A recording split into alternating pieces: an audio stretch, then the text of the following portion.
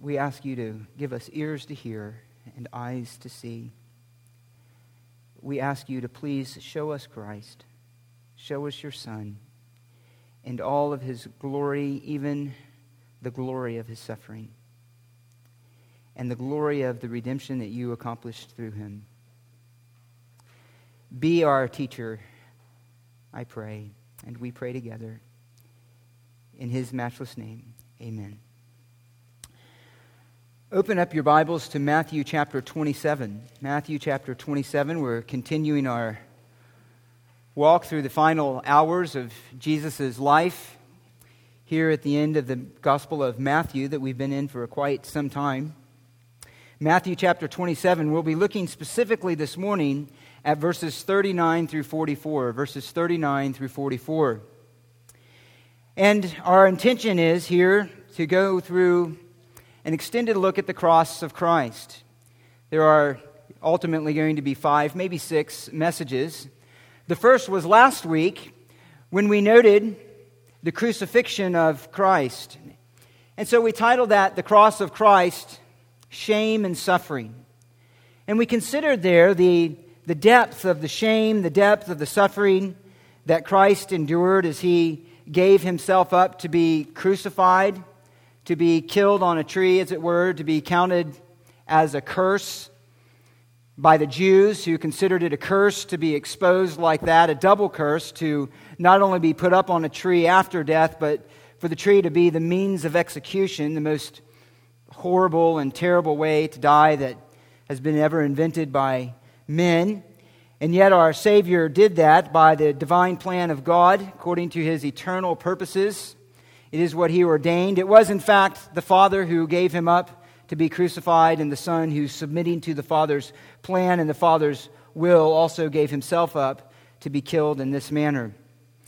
And it was a death of great shame. It was a death of great suffering, and designed to be so according to the sovereign plan of God.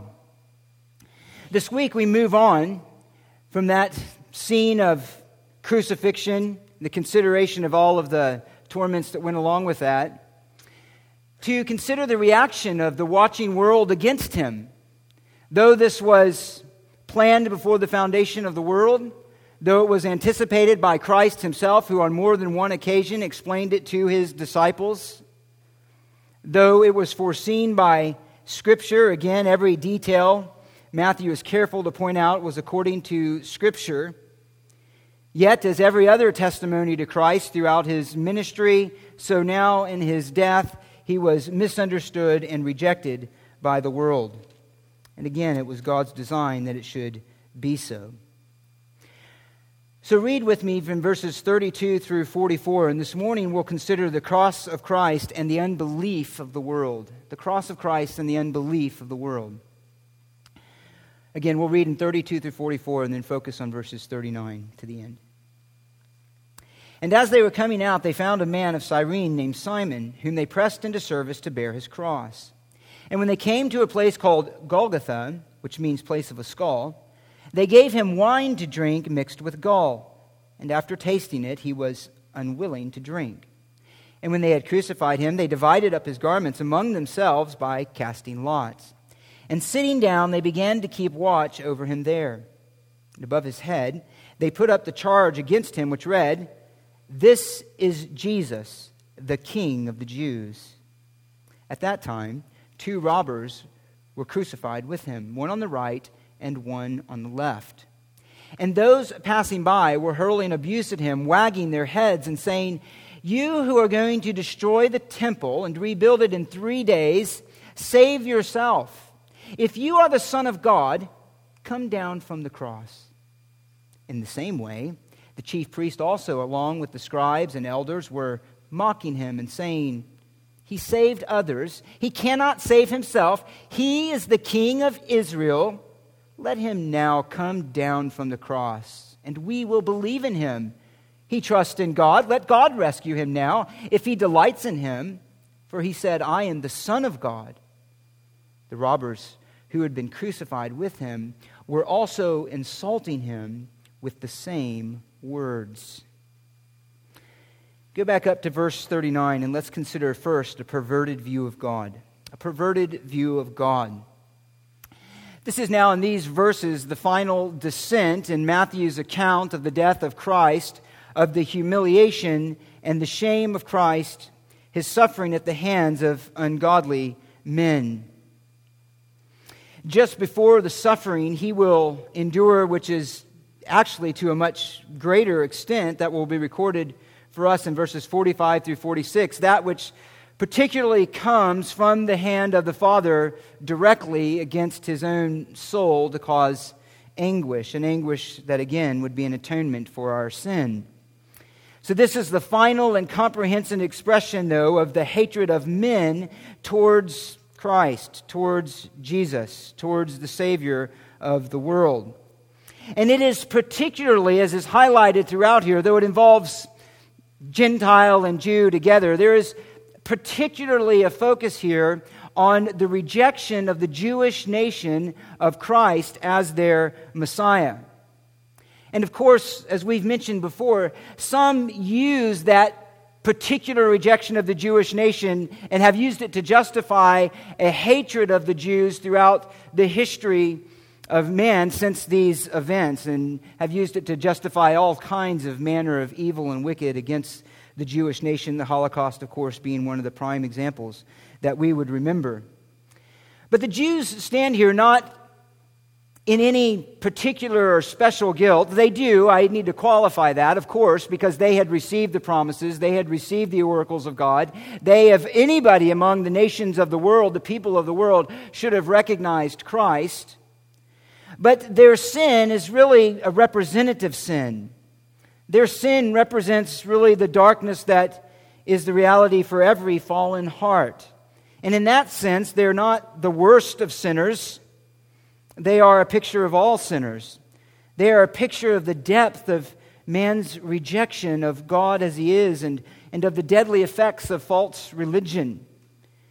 They picture that no matter what privileges we receive as sinners, no matter what privileges and mercies and divine kindnesses that we receive from God, at the end of the day, the heart will always reject Him. The fallen heart, apart from divine grace, will always reject Him. And they display for us that religion, or false religion, apart from the reality of regeneration, is ultimately one of the greatest tools of Satan. Religion is not an example of man's best attempt to try to know God. It is, in fact, one of the most shining examples of their rejection of God and trying to cover up the true knowledge of Him with a God made in their own image, to worship the creature rather than the Creator. And so the nation of Israel really displays those two things for us. And all of that comes to a head here in this final scene of the rejection of the world against Christ. Let's notice first here in verse 39 then, the derision of the unbelieving. The derision of the unbelieving.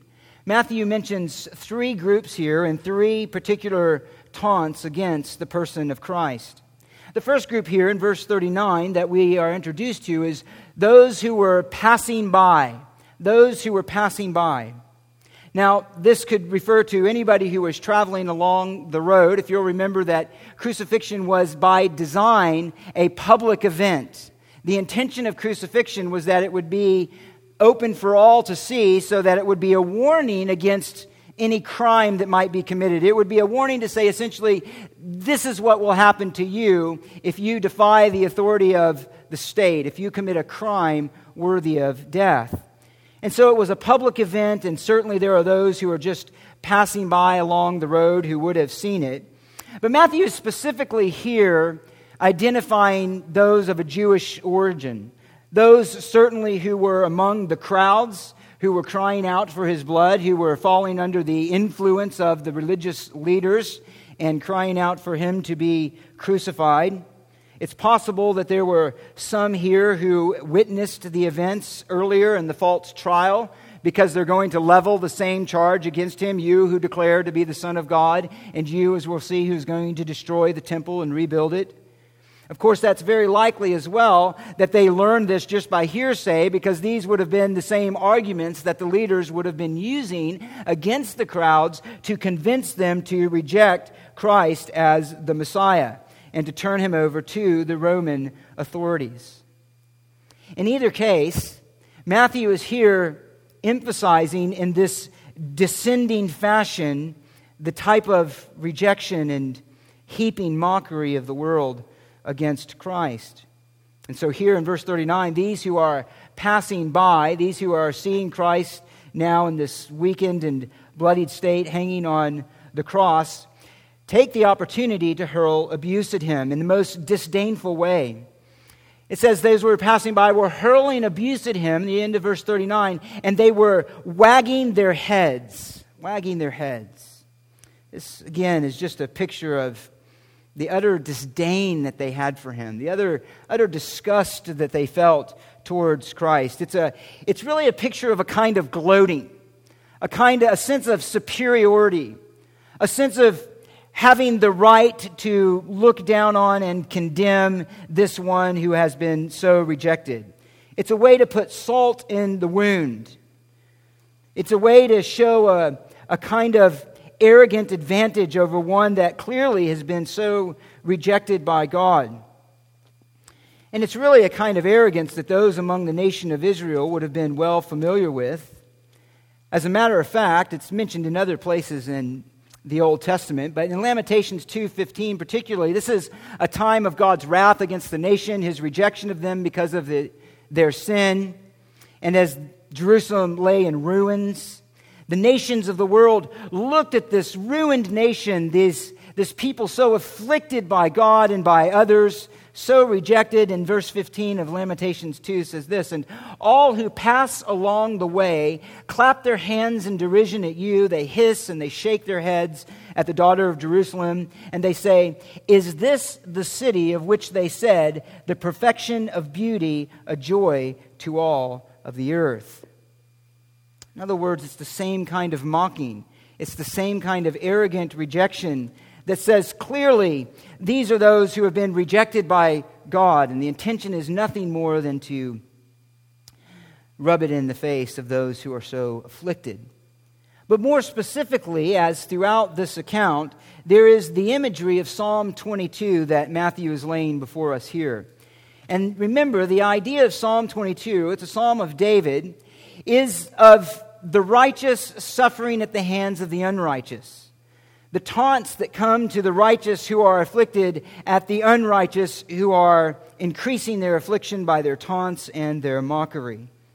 Listen to verses 4 through 7, which are reflected in Matthew. It says this, just listen, Psalm 22. "In you our fathers trusted," David is speaking. "They trusted you, and you delivered them. To you they cried out and were delivered. In you they trusted and were not disappointed. But I am a worm and not a man, a reproach of men and despised by the people. All who see me sneer at me. They separate with the lip, and they wag their head." And they wag their head. Now, it's actually quite unintentional, I believe, here that these leaders are fulfilling this typological prophecy. In other words, it's not a direct prophecy, but David, as the king of Israel, stands as one who represents God's people.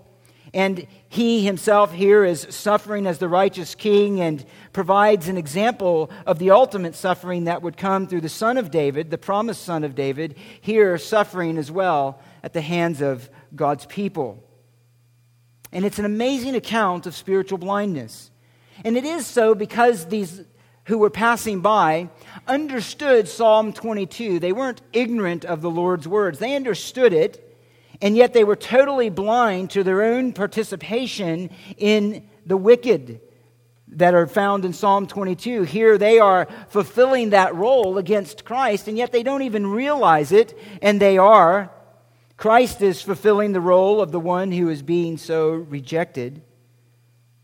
And so wagging their head, mocking him, they say, "You who are going to destroy the temple and rebuild it in 3 days, save yourself. If you are the Son of God, come down from the cross.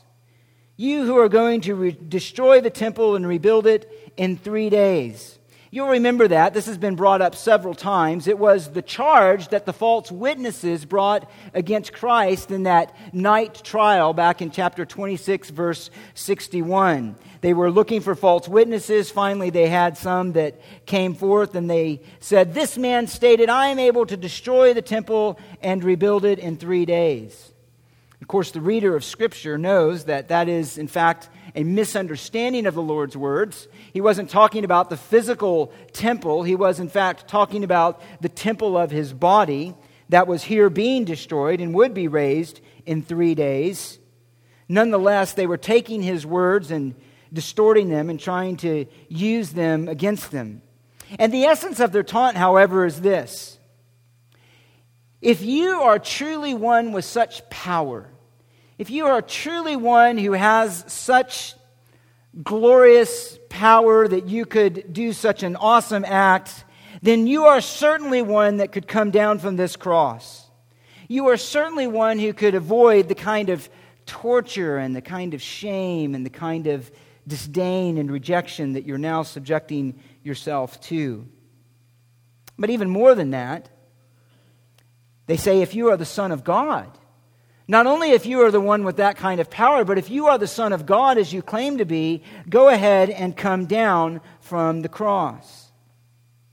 Does that ring a bell to you? That language?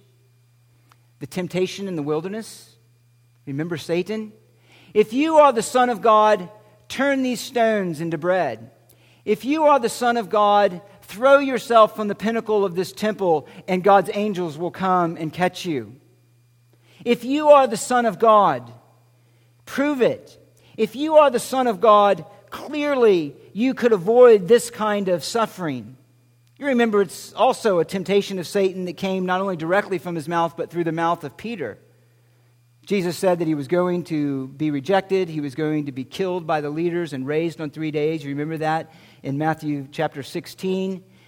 Peter pulled him aside and said, "Never is this going to happen to you." And what did Jesus say? "Get behind me, Satan." Right? "Get behind me, Satan." At every point along the way, there is a diabolical, there is a demonic, there is a satanic attempt to dissuade Christ from going to the cross. And that's exactly what it is here.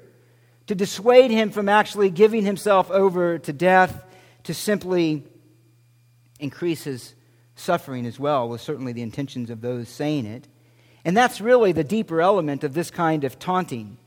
It's the kind of hurt of having your deepest and most cherished relationship challenged and undermined. One old commentator, Hendrickson, says this: nothing was dearer to him than that relation of intimacy between himself and the Father. And now these adversaries, by alluding to the words of Psalm 22:8, are implying that his heavenly Father has lost all interest in him and that his trust in God is now futile. Imagine the kind of searing pain to the heart this would have caused Christ. Even though he knew the end, here the Father whom he loved so dearly, the Father whom in his very suffering and death he was obeying out of love, the Father whom he had known from all eternity, here his relationship with him being questioned. And this is a powerful, powerful rebuke and argument of the wicked against the godly. You may have felt that.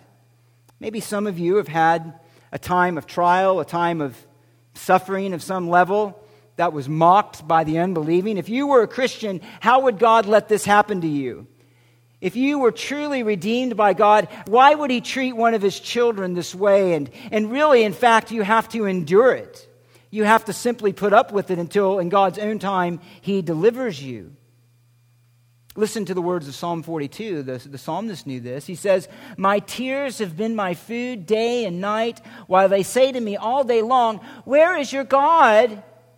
In verse 9, I will say to my rock, 'Why have you forgotten me? Why do I go on mourning because of the oppression of the wicked? As a shattering of my bones, my adversaries revile me, while they say to me all day long, "Where is your God?'" So the righteous know that. They know that kind of taunting and that kind of ridicule that comes from the world. That ridicule against God, a questioning of your own salvation, of the goodness of the one that you've put your trust in. No one felt that like Christ did, here being the eternal Son of God, being challenged in his own relationship with the one he loves. Why would the Father loved you would he let this happen? And it goes even down further. In the same way, the chief priest also, along with the scribes and elders, were mocking him and saying, he saved others, he cannot save himself. He is the King of Israel. Let him now come down from the cross, and we will believe in him. And this group is actually a bit more stinging than even the others. The others are the crowds in general, and that's bad enough, but these are the leaders. These are essentially the group of those who make up the Sanhedrin, the ruling body, the legal body for the nation of Israel, for Jerusalem.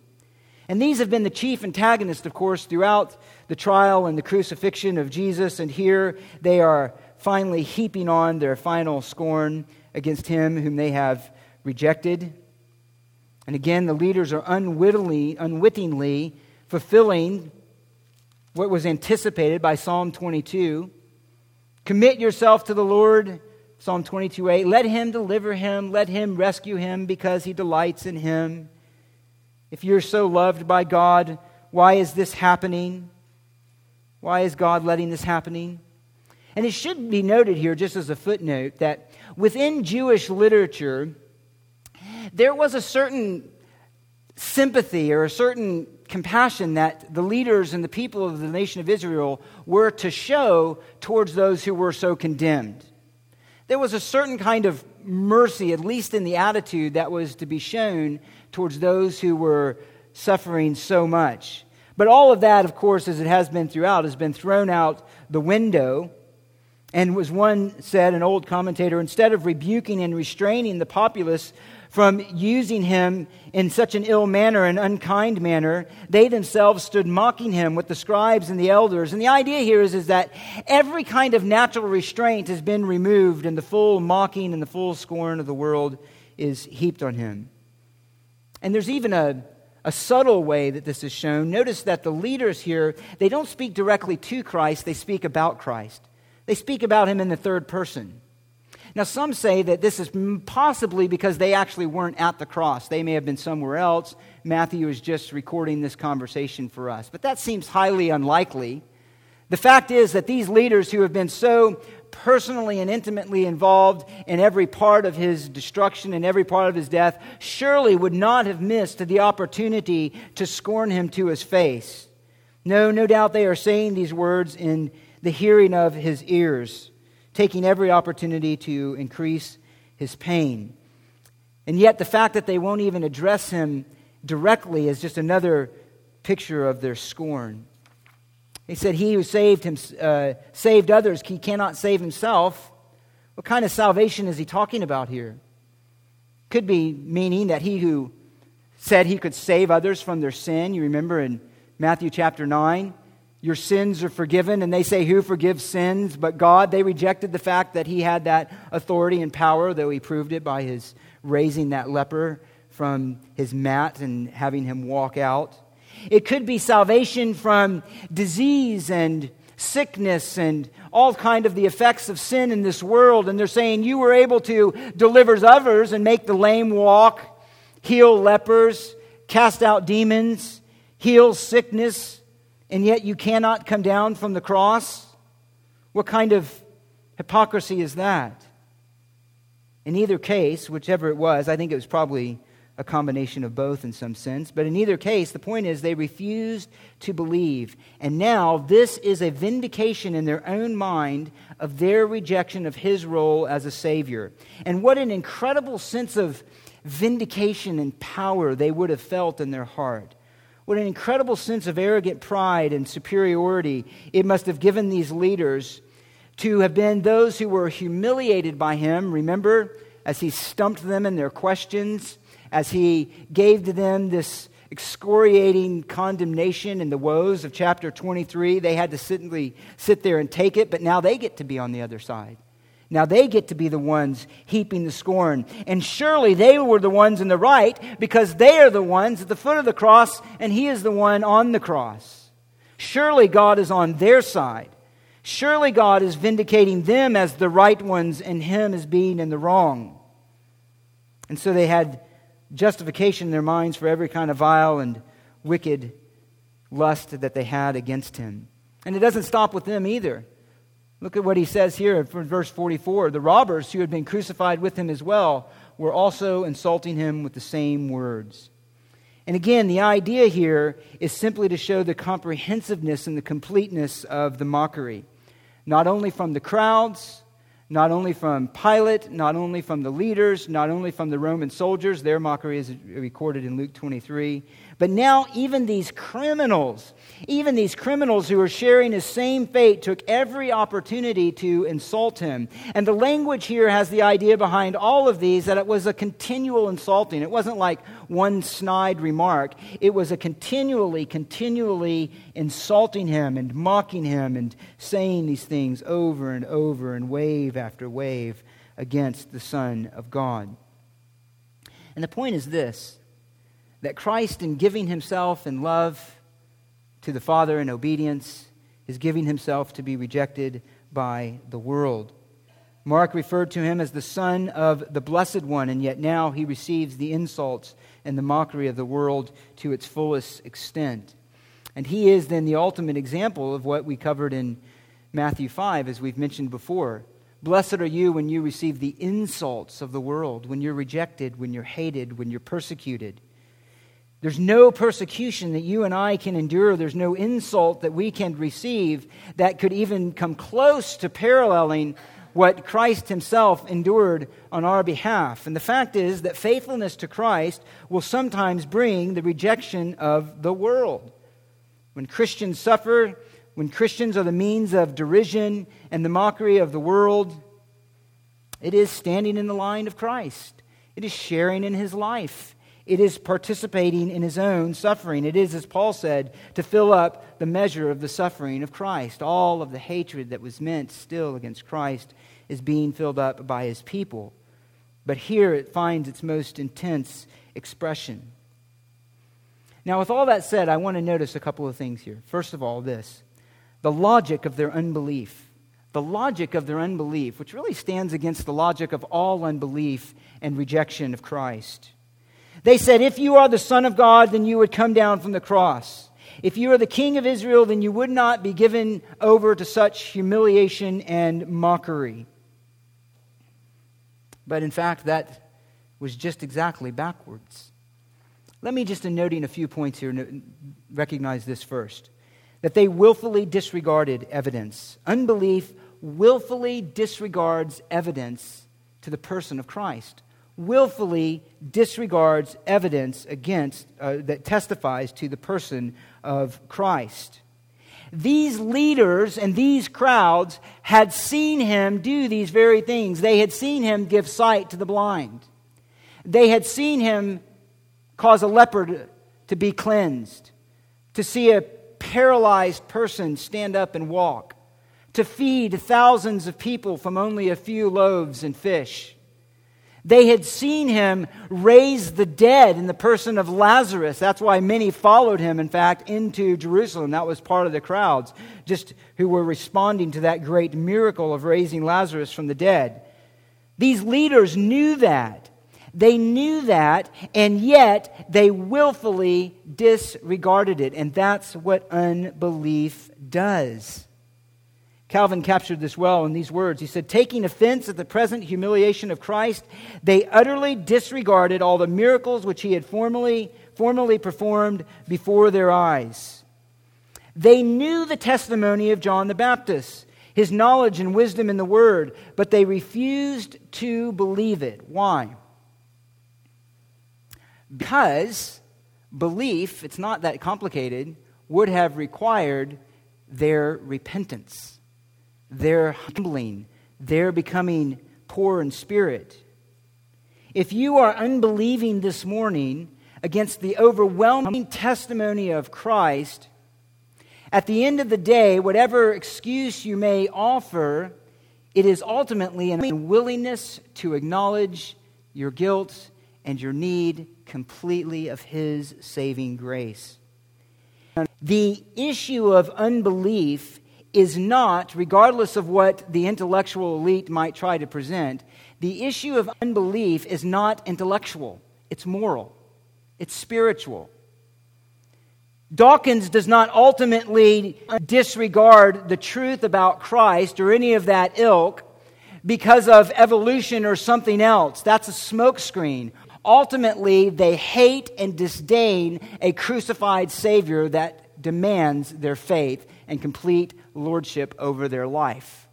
That's what's hated. Everything else is an excuse. All of the things these people are offering here as they mock Him is simply an excuse. What they hated was the fact that He claimed absolute sovereign rights over their life. That's what Jesus said in John chapter 3. The darkness hates the light. Why? Because when it comes to the light, what? Its deeds are exposed as evil. It's not complicated. It's really not complicated. And so here, despite the evidence that they'd seen, they utterly rejected. This is what unbelief does. It does a second thing too. It misinterprets God's work. It misinterprets God's work. Because they did not learn anything from the miracles and the teaching, they were then unable to form any right conclusions about His suffering. So all of their perceptions of God were wrong. They saw only weakness with Christ hanging there on the cross, though in fact He was displaying His power to save, His power to overcome death. They saw rejection by God, but in fact it was one of the greatest displays of love for God. They saw only condemnation, though God was accomplishing salvation. And that's what the wicked always do. They're always going to misinterpret God's work. Whatever He does, they're going to choose, unbelief will, to see it through its own wrong evaluation and come then to wrong conclusions. Again, let me mention Calvin, who says this: it's customary with all wicked men to estimate the power of God by present appearances, so that whatever He does not accomplish what they think that He cannot accomplish. And so they accuse Him of weakness whenever He does not comply to their wicked desire. In other words, if God doesn't conform to the idea of God, of the unbelieving mind, then they use that as a justification then to reject Him. I'll mention that again in just a bit. But here we see it on display in these leaders, and we see it in display around the world around us. They're going to misunderstand the cross. They're going to misunderstand God's work in this world. They're going to always misinterpret, unbelief will, because it's starting from the wrong place. Unbelief will always find an excuse to not believe. It's kind of like it was an old debate once between an atheist and a Christian apologist. And so one of the things this atheist said, a common argument, was, if you could take this podium right now, if your God would do that, and raise it up off the ground and make it hover above, then I would believe. And the answer is, of course, no, you wouldn't. Because as soon as that podium came up off the ground, you would be amazed for a little while, and then all of a sudden you would try to start inventing every kind of explanation you could to deny, in fact, that was a work of God. You see, that's how unbelief goes. There was another time an atheist said to an apologist, he cursed God there, and he says, so if your God were really existed, if He were true, then He would strike me dead right now. And the apologist wisely responded, you think that you could exhaust the patience of God in so short a time? You're misreading what's going on. You're taking that as non-existence, but in fact it is God's patience towards you. It is God's long-suffering towards you. And so it is here. They're misinterpreting what God's doing. He is accomplishing salvation, and they're seeing it as rejection. Totally misunderstanding God's work. Totally misunderstanding God's work. And they have it completely backwards. Completely backwards. His power is not seen in His coming down from the cross, but in His defeating sin and death through the cross. Now, some see this as a temptation, a final one of the temptation of Christ. And it is in one sense from the people who are the leaders and the others who are passing by in terms of what they're trying to do to Christ, to get him to act contrary to the will of God. It is in that sense. But I don't think so much that it is in the heart of Christ. He'd already given himself over. The great temptation was in the garden. That was where he yielded. That's where he looked at what was facing him, and his heart was totally submitted to the Father. Remember, it was him who got up to meet his accusers, to meet those who were going to reject him. The picture is rather here again of his obedience in light of such rejection, his perfect obedience. And he's a picture then of our own obedience. Our own obedience. You know, Matthew 13 says there's a faith that doesn't really have roots. It doesn't go deep. And so it might give some kind of profession, but once the insults come, once the persecution comes, it goes away. But the one who has roots deeply grounded in trust in Christ and faith in him doesn't go away, but it endures through obedience. And that's the kind of obedience that Christ is displaying here. Despite whatever is thrown at him, his determination was to, in every way and without fail, obey the Father and accomplish that for which he was given to do. He's the model. He's the model of genuine faith and trust in the will of the Father. I want you to notice one other thing here then. The wrong assumptions behind this unbelief. The logic is that God would never let this happen. But there's some wrong assumptions behind it as well. And the first is this. Well, this is the assumption. That God would not allow himself to be so weakened and humiliated before men. God would destroy his enemies. He certainly would not allow himself to be defeated by them. Again, the Jews simply could not accept the idea of a crucified Messiah. They only had the idea of one who would reign in power and glory. And as we mentioned before, this was throughout the whole Roman world. I mean, when the church had a message that went out in that first century world that essentially said, this crucified Jewish rabbi is the Son of God. He was raised from the dead, and your entire destiny, the destiny of the world, depends on your response to him. That was a message of foolishness to the Greeks. They simply had no category even for that kind of God. They had no category for it. The Jews certainly didn't have any category, and it was a stumbling block to them. To the Greeks, it was foolishness. Matter of fact, there's one particular example in Greek mythology about this God who was crucified, but in the end, he escapes and he ends up getting vindication and vengeance. And that was as close as they could get to the idea of one who was divine, of experiencing this kind of suffering. They had no category of a God who would willingly give himself up for his people with this kind of suffering. They just had no category for it. And so when we give this message to the world, we have to understand, apart from illuminating grace and enlightening grace of the Holy Spirit, it is a message of just absolute foolishness. And so it was to them. The conception of a God that would do this is completely unreasonable. And this touches then on the issue of theodicy. This really touches on the issue of theodicy. What is theodicy? Some of you know that word, some of you don't. It's really a discussion that relates to this idea. How can God be good and all-powerful and sin and suffering exist in this world? That is one of the number one attacks of unbelief against the Christian God, against the God who is. How could God be good and powerful and allow suffering? How could that happen?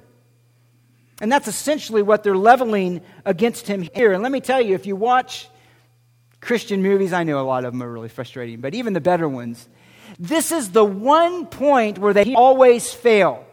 This is the one point where they always fail in an explanation about God.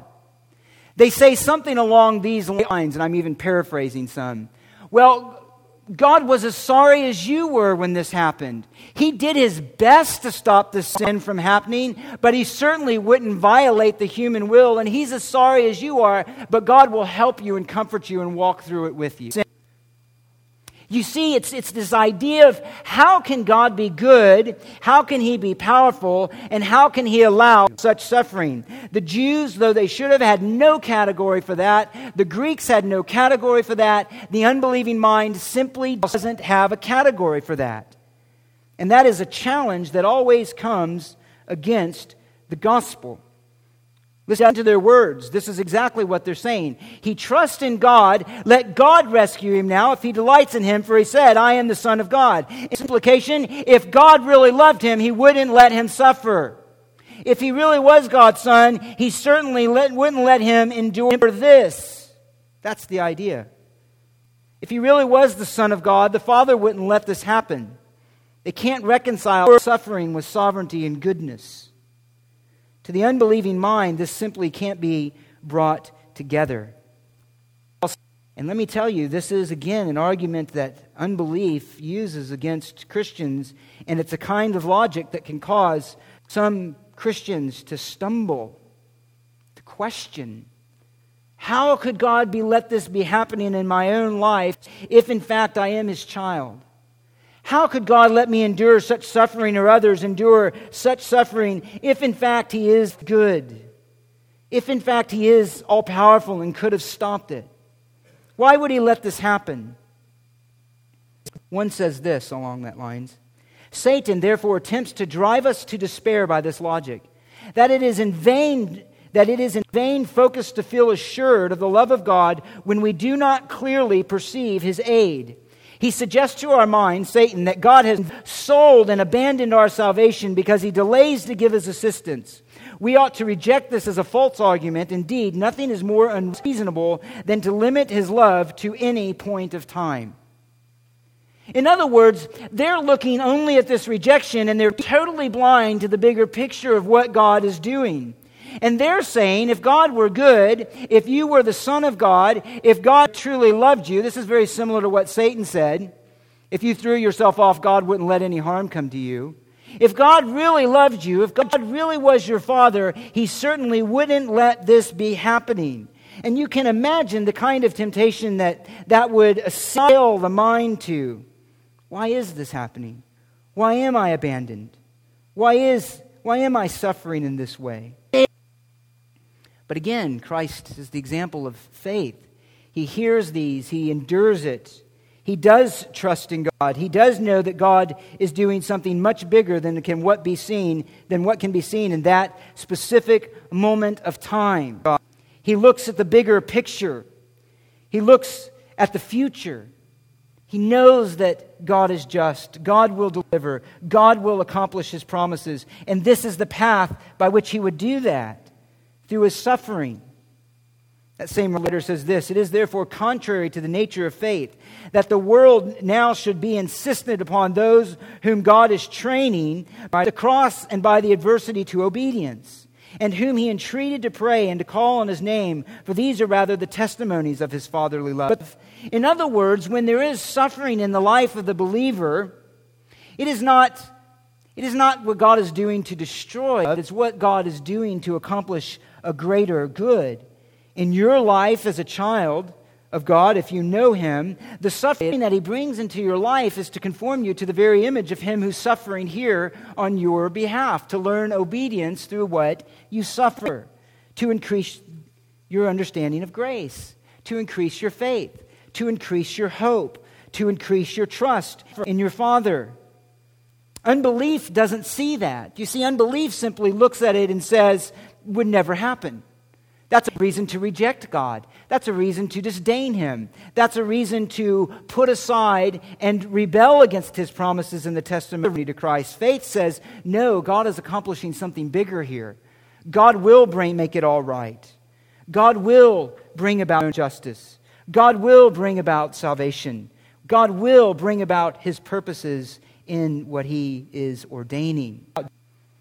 And so in the case of Christ, His suffering was in perfect obedience. He's again accomplishing the mission of the Father, through which He would bring many sons to glory. The end result wasn't shame. The end result wasn't suffering. The end result was, as the writer of Hebrews says, glory. Glory. And so what is the answer to the question of theodicy? It is the cross of Christ, ultimately. There's so much more. It is the purposes of God. It is the wisdom of God that's beyond what we can see, that's doing things in our circumstances that we don't know.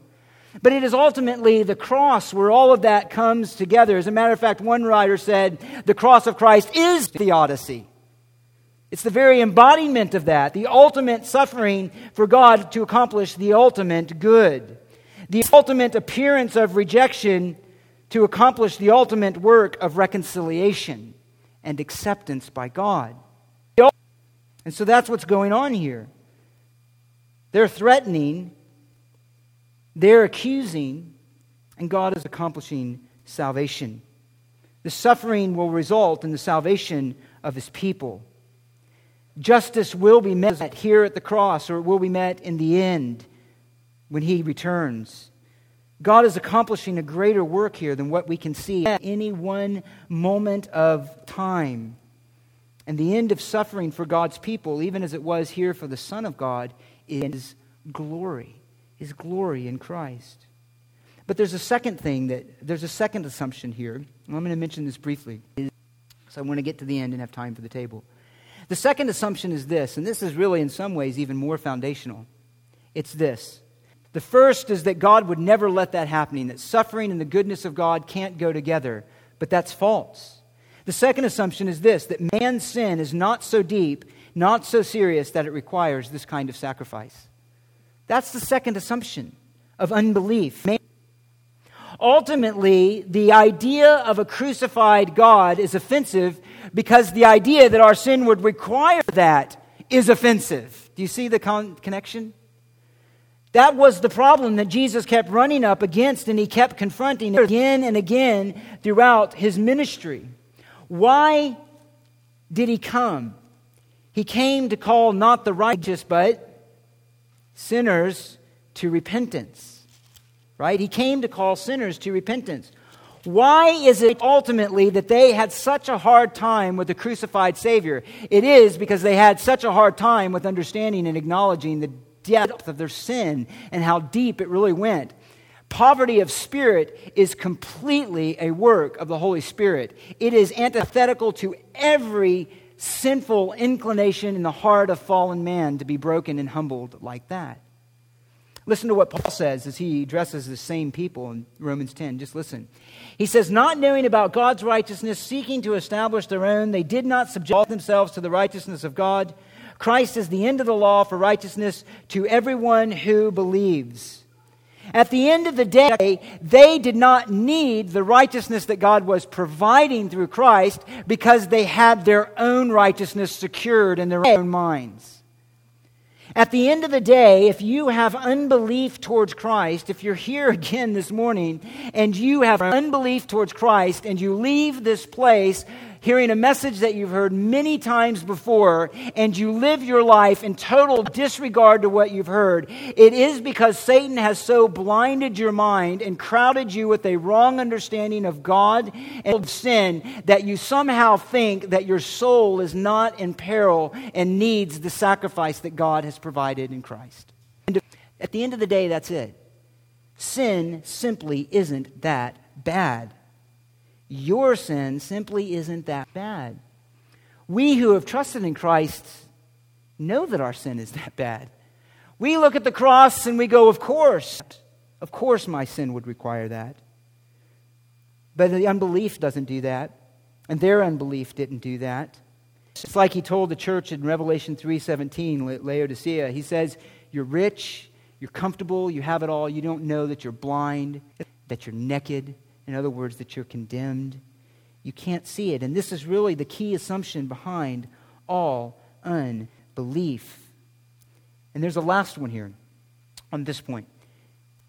Self-deceiving. There's unbelief is self-deceiving about the criteria of faith. They said, we will believe. Look at what they said. You come down from the cross at the end of verse 42, and we will believe. Of course they wouldn't believe. Of course they wouldn't believe.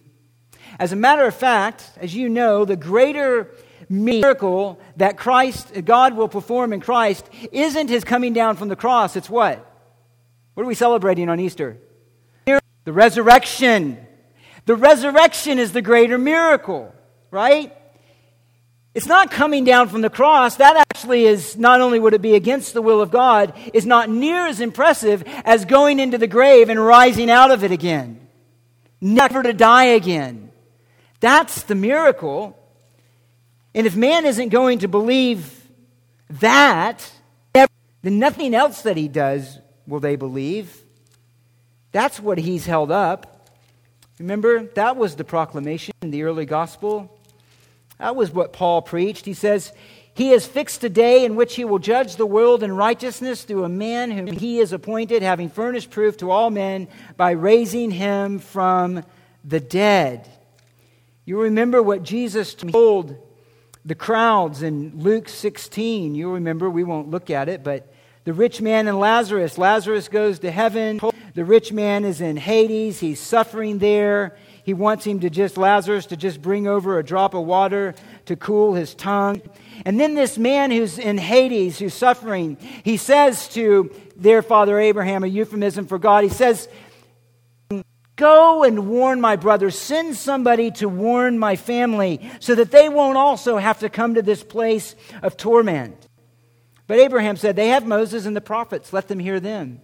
And he said, No, Father Abraham. If someone goes to them from the dead, they will repent.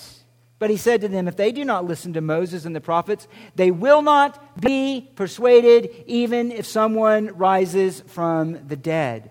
Why? Evidence is not the issue. Rebellion, moral rejection of the requirement of God is the issue. So then that brings us to this last thing, and this is the last point. That there's two possible responses then. Two possible responses. Two ways to look at the suffering of the Christ on the cross. Now, here Matthew is emphasizing then the unbelief, the assumptions of unbelief, the actions of unbelief, the words of unbelief against Christ. One again says this. This is Calvin actually. He says, the Jews, in consequence of having imagined to themselves a king who had been suggested to them by their own sense, rejected Christ crucified because they reckoned it absurd to believe in Him, while we, those who are believing, regard it as the best and highest reason for believing that He voluntarily subjected Himself on our account to the ignominy of the cross. In other words, one person looks at the cross and the suffering of Christ and says, See, that's why I can't believe in Him. I refuse to believe in that kind of God. I refuse to believe in a God who would do that to His Son. This is what atheists argue. I refuse to believe in a God who would allow that kind of suffering to an innocent person. I refuse to believe it. Why? Because of the cross, essentially. But the eyes of faith look and broken say, See, there is my Savior. There is the one who suffered for me. There is the one who took the shame of my sin upon the cross so that I could be set free, be freed from my shame forever, clothed in Christ, accepted as a son, to be holy and blameless forever. One says, See, there is the Savior that my soul needs. That's the forgiveness that I need. That's the eyes of faith. One sees through the blind eyes of proud unbelief, the other through the clear eyes of faith, and behold the glory of God in a crucified and risen Savior. And this is most dramatically illustrated by Luke, actually. And this is with the two criminals on the cross. The two criminals on the cross. So these who Matthew have already identified as being one on his right and one on his left are also an illustration of the two ways to respond to Christ. Verse 39 of Luke 23, one of the criminals who were hanged there was hurling abuse at Him, saying, Are you not the Christ? Save yourself and us. So that's the insults, the taunting that were coming from them that Matthew mentioned. But the other at some point changed. And the other answered and rebuking him said, Do you not even fear God, since you are under the same sentence of condemnation? We indeed are suffering justly, for we are receiving what we deserve for our deeds. But this man has done nothing wrong. And he was saying, Jesus, remember me when you come in your kingdom. And he, being Jesus, said to him, "Truly I say to you, today you shall be with me in paradise." You shall be with me in paradise. The one was believing. How do we know what he was believing? Because he demonstrated faith. He had a right sense of the holiness of God and the justness of his own condemnation. We indeed are suffering justly. That's the first step of saving faith, is to realize the righteousness of God and your failure to conform to it, and the justness of your guilt and condemnation. That's the first understanding of saving faith, is to feel in yourself the justness of God's condemnation toward you personally, not man in general, toward you personally, for your offenses to God. Second, although Christ hung there under the same condemnation as the thief, he saw past the external appearances to the innocence and the true glory of Christ. He said, "This man has done no wrong. Jesus, remember me when you come in your kingdom." He knew that Christ was king over the nation and the world. He knew that he was the ultimate authority, and he knew that he would one day reign in glory. He knew that he had a kingdom that would never end. He knew that everything that he said was in fact true, though he may not have had a perfect knowledge. He knew enough to know that he was truly a king. This cross was not going to be the end for him, and he believed, and he trusted in divine grace. He said, "Remember me."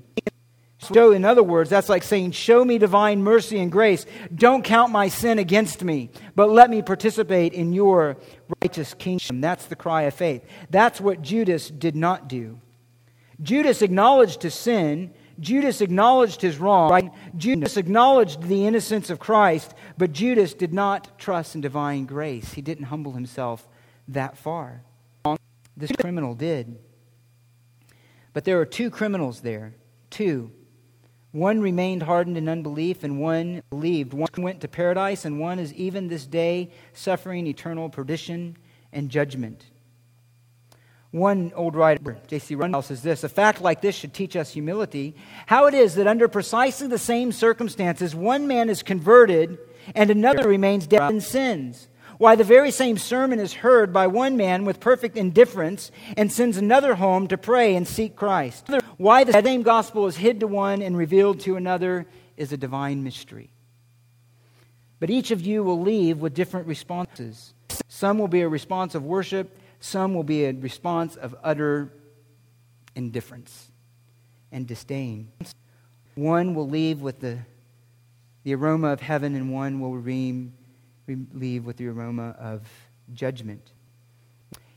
This is assumed succinctly by Ryle. He says, "One thief was saved that no sinner might despair, but only one that no sinner might presume."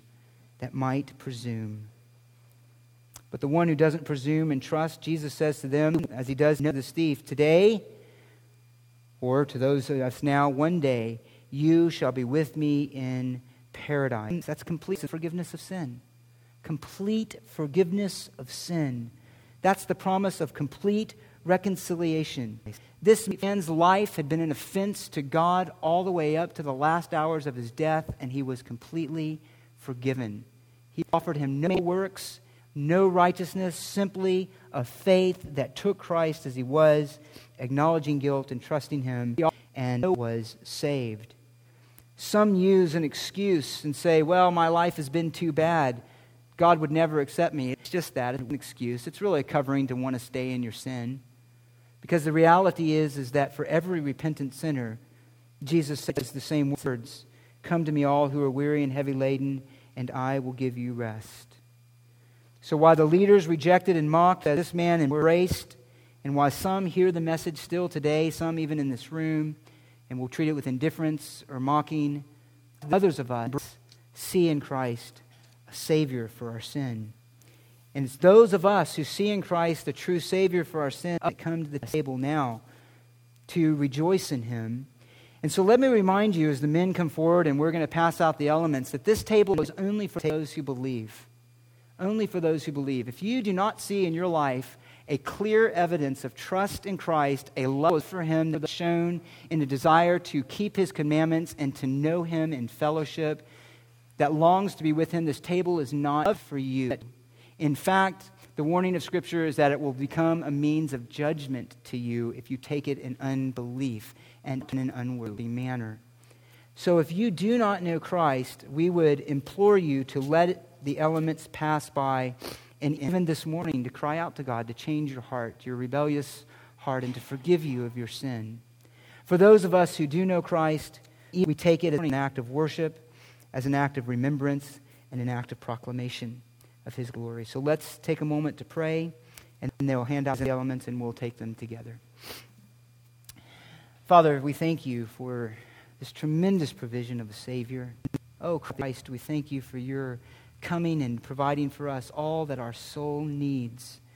A Savior, cleansing from sin, redemption, that we might be through you reconciled to the Father and counted as children, even saints. One day, though guilty and vile are we, will stand holy and blameless in your presence and enjoy it forevermore. So help us who know you to offer to you this glad and joyful worship. And for others, I pray that again, it might be the day they enter into that salvation. In your name, Jesus, amen.